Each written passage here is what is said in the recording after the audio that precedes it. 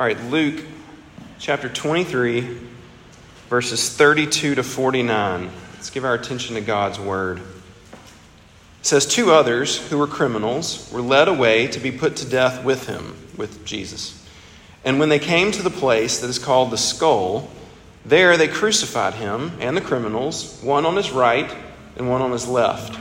And Jesus said, Father, forgive them, for they know not what they do. And they cast lots to divide his garments, and the people stood by watching. But the rulers scoffed at him, saying, He saved others, let him save himself, if he is the Christ of God, his chosen one. The soldiers also mocked him, coming up and offering him sour wine, and saying, If you are the king of the Jews, save yourself. There was also an inscription over him, This is the King of the Jews. One of the criminals who were hanged railed at him, saying, Are you not the Christ?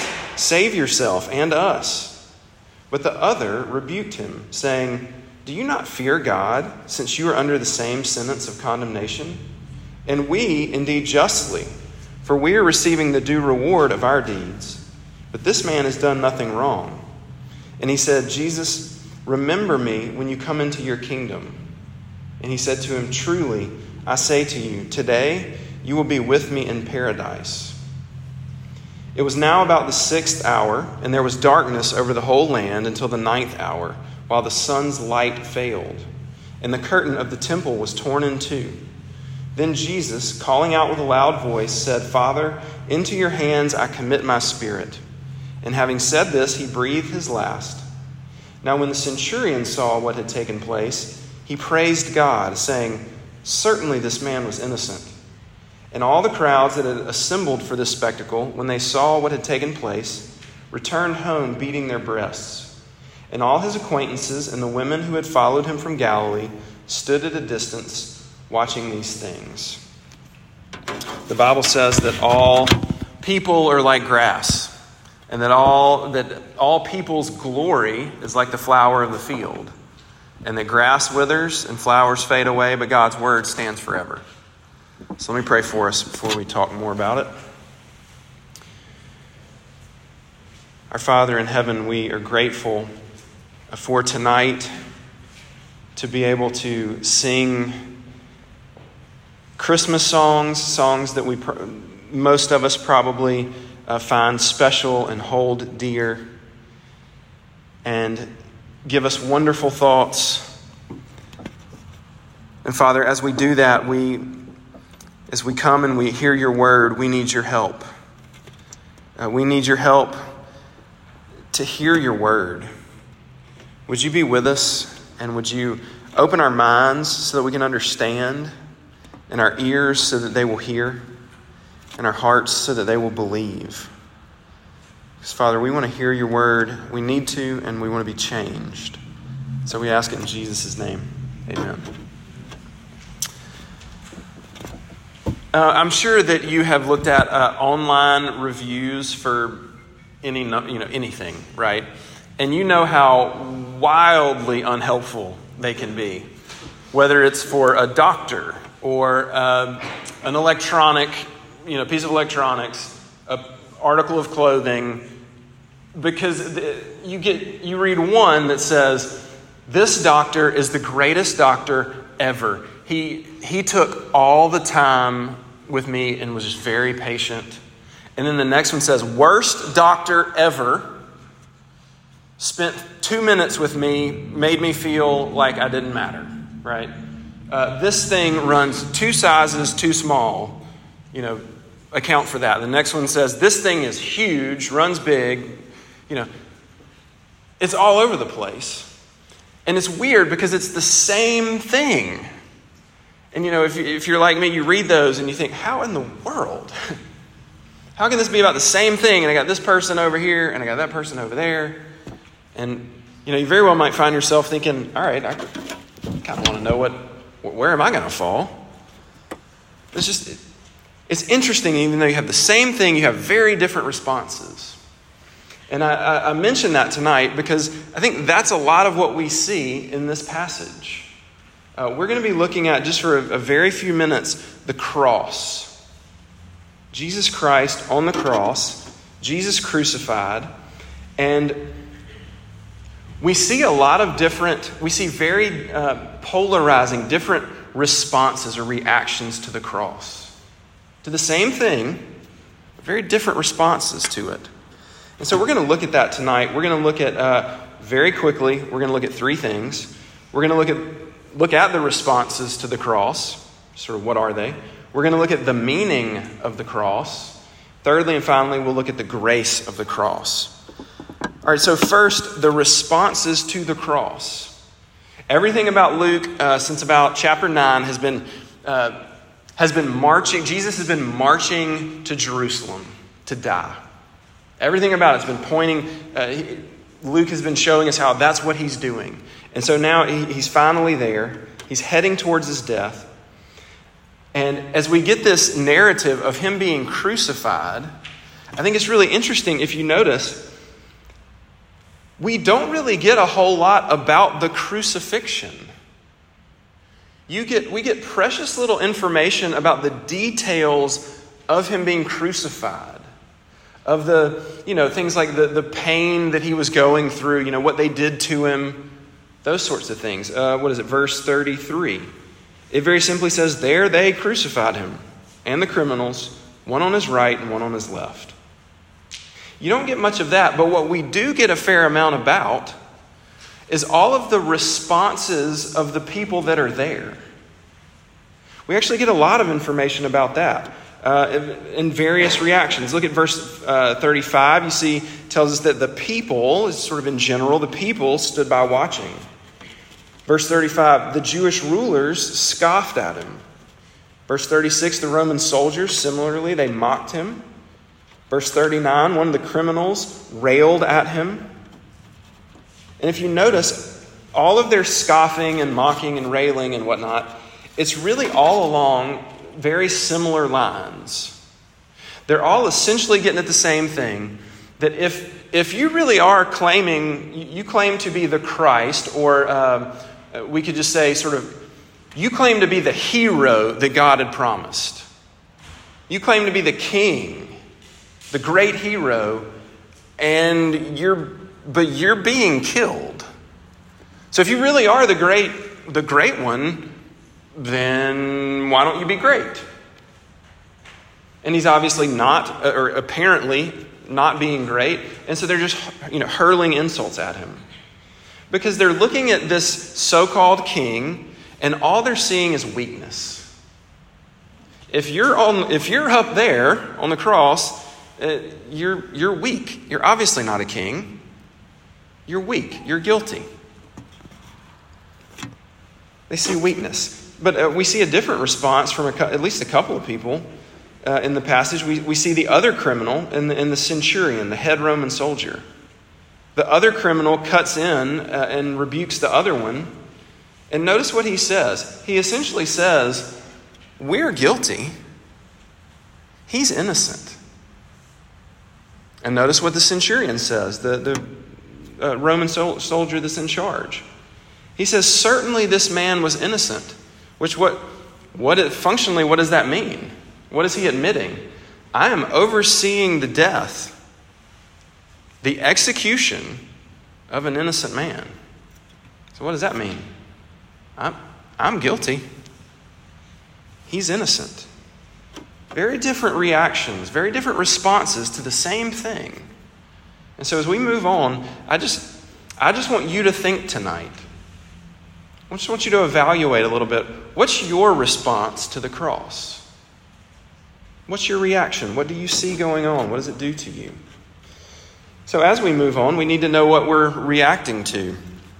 So secondly, let's look at the meaning of the cross.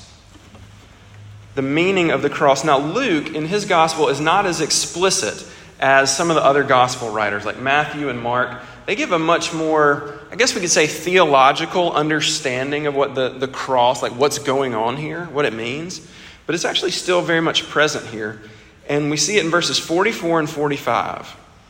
We see it through the darkness and the curtain. We're really just going to look at the darkness tonight. So the darkness, Mark tells us, so the Gospel of Mark tells us that Jesus was crucified at 9 in the morning, 9 a.m. So here in Luke, in verse 44, it says from the 6th hour, which is from noon to the 9th hour, so from noon to 3. Crucified at 9, it begins at 9. So at noon, middle of the day, Luke says everything went dark. He says the sun's light failed. So it turns pitch black in the middle of the day.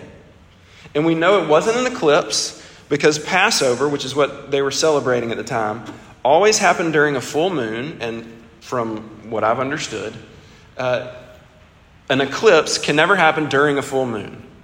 So we know this isn't like the Bible's way of saying there was a convenient or even God-ordained eclipse. That's not it.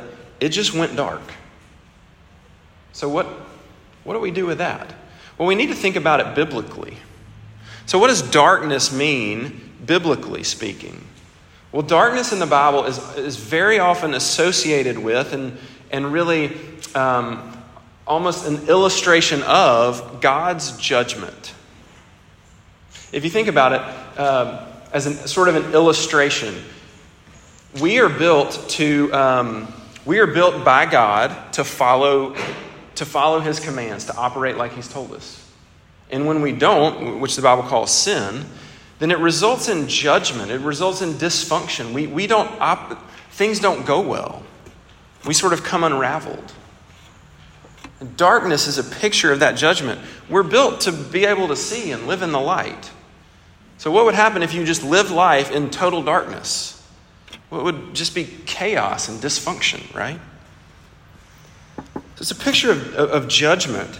And even if we think more about it biblically, where do we see darkness popping up along the lines of judgment? I think most notably, you very well might think of the Exodus. Israel enslaved in Egypt. And God sends these judgments on Israel, on Egypt, right? The plagues, 10 plagues. Do you remember what the 9th plague was? Well, context clues might tell you it was the darkness. So sun went dark for 3 hours here in Luke. How many days do you think it went dark in Exodus in Egypt? 3 days, total darkness. You know what the 10th plague was? This is super cool.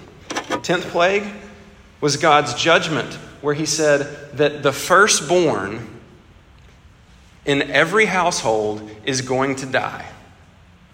I'm going to execute judgment on everyone in the land by having the firstborn in every house die. Unless, what you can do is you can take a lamb and you can slaughter it. And you can take the blood and paint it on your door. And I will pass over, or the angel of the Lord will pass over, and the firstborn will not die.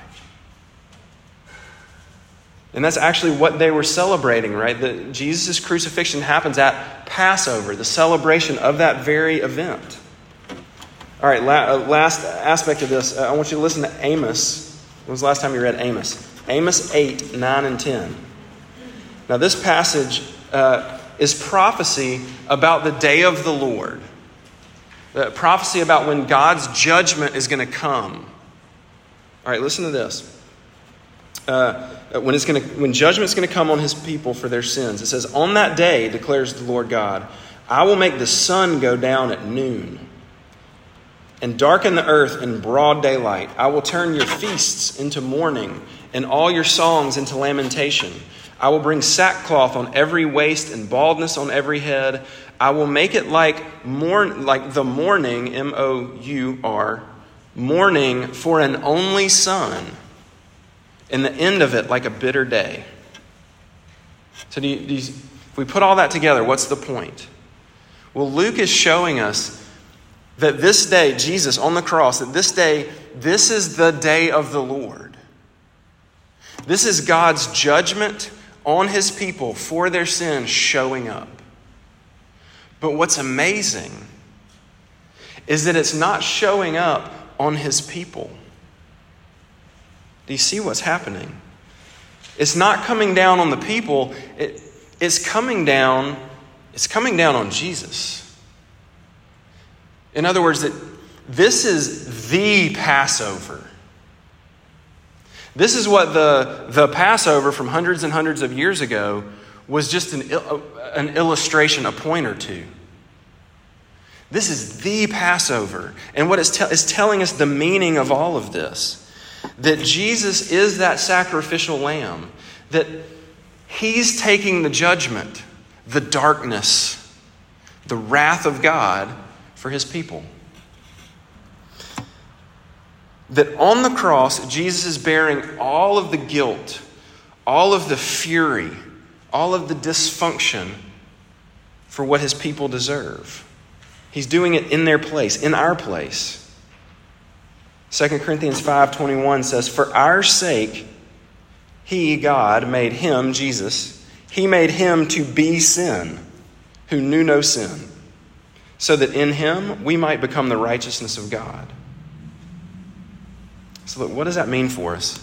Look, it means that if you trust Jesus, if you put your faith in Christ, it means that God takes every single thing that you have ever done, ever will do, every bad deed, every bad thought, every bad motivation, takes every bit of your sin and he puts it on Jesus. And Jesus just wears it and experiences all the wrath for it so that there is nothing left for you. So that means that whatever it is that convicts you, I feel like I say this about every week, maybe every other week. I can remember my campus minister saying, not a whole lot of new material going on here, which is probably a pretty good thing, but I can remember our campus minister saying very often, he would say, "Give it a name. Like, let's make it real. Give it a name. Whatever it is, whatever your conscience, in those moments that your conscience whispers to you or maybe shouts to you and says, you are nothing but a..." Give it a name. What is it for you? You are nothing but a pervert. You are nothing but a drunk. You are nothing but a phony. You are nothing but a cheater. You are nothing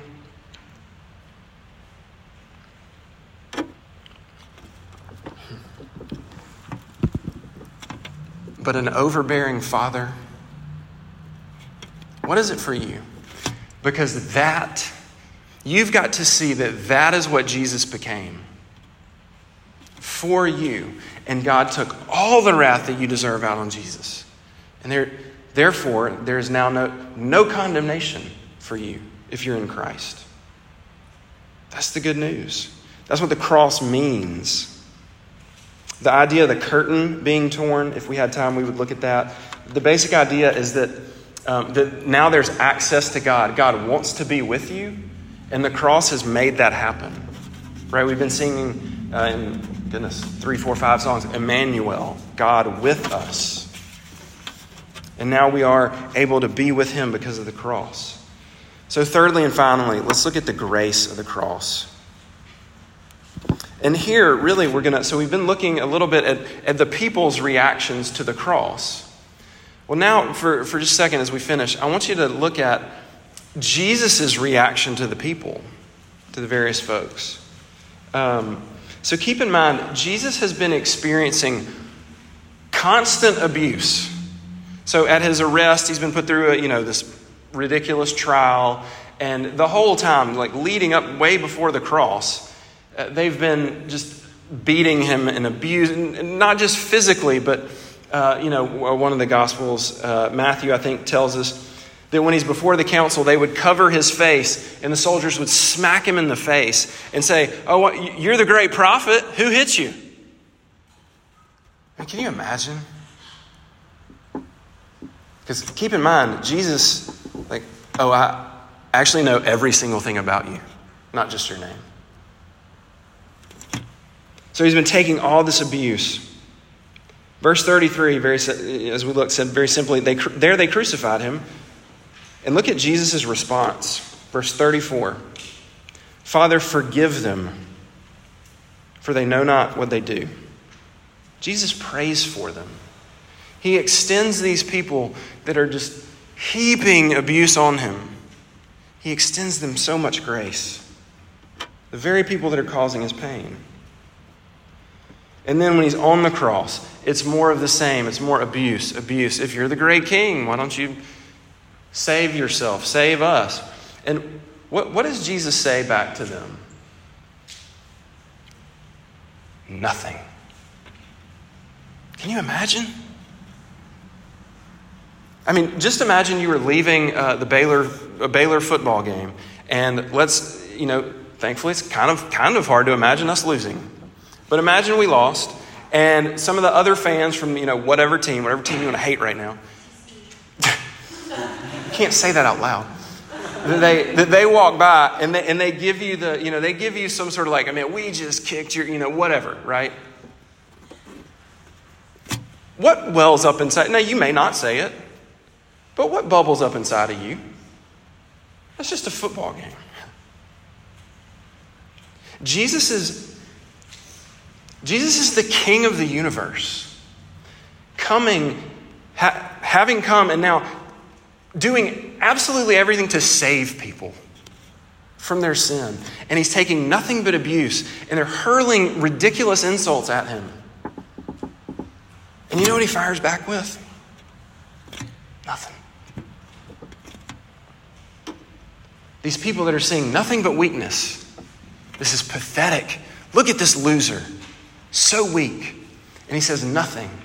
And what I want you to see, do you see how incredibly strong that is?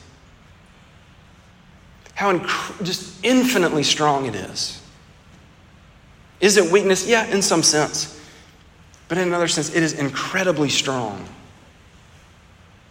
That's where they get it wrong. It's incredibly strong. And Jesus shows amazing grace to really bad people. And he does it. His strength comes from love.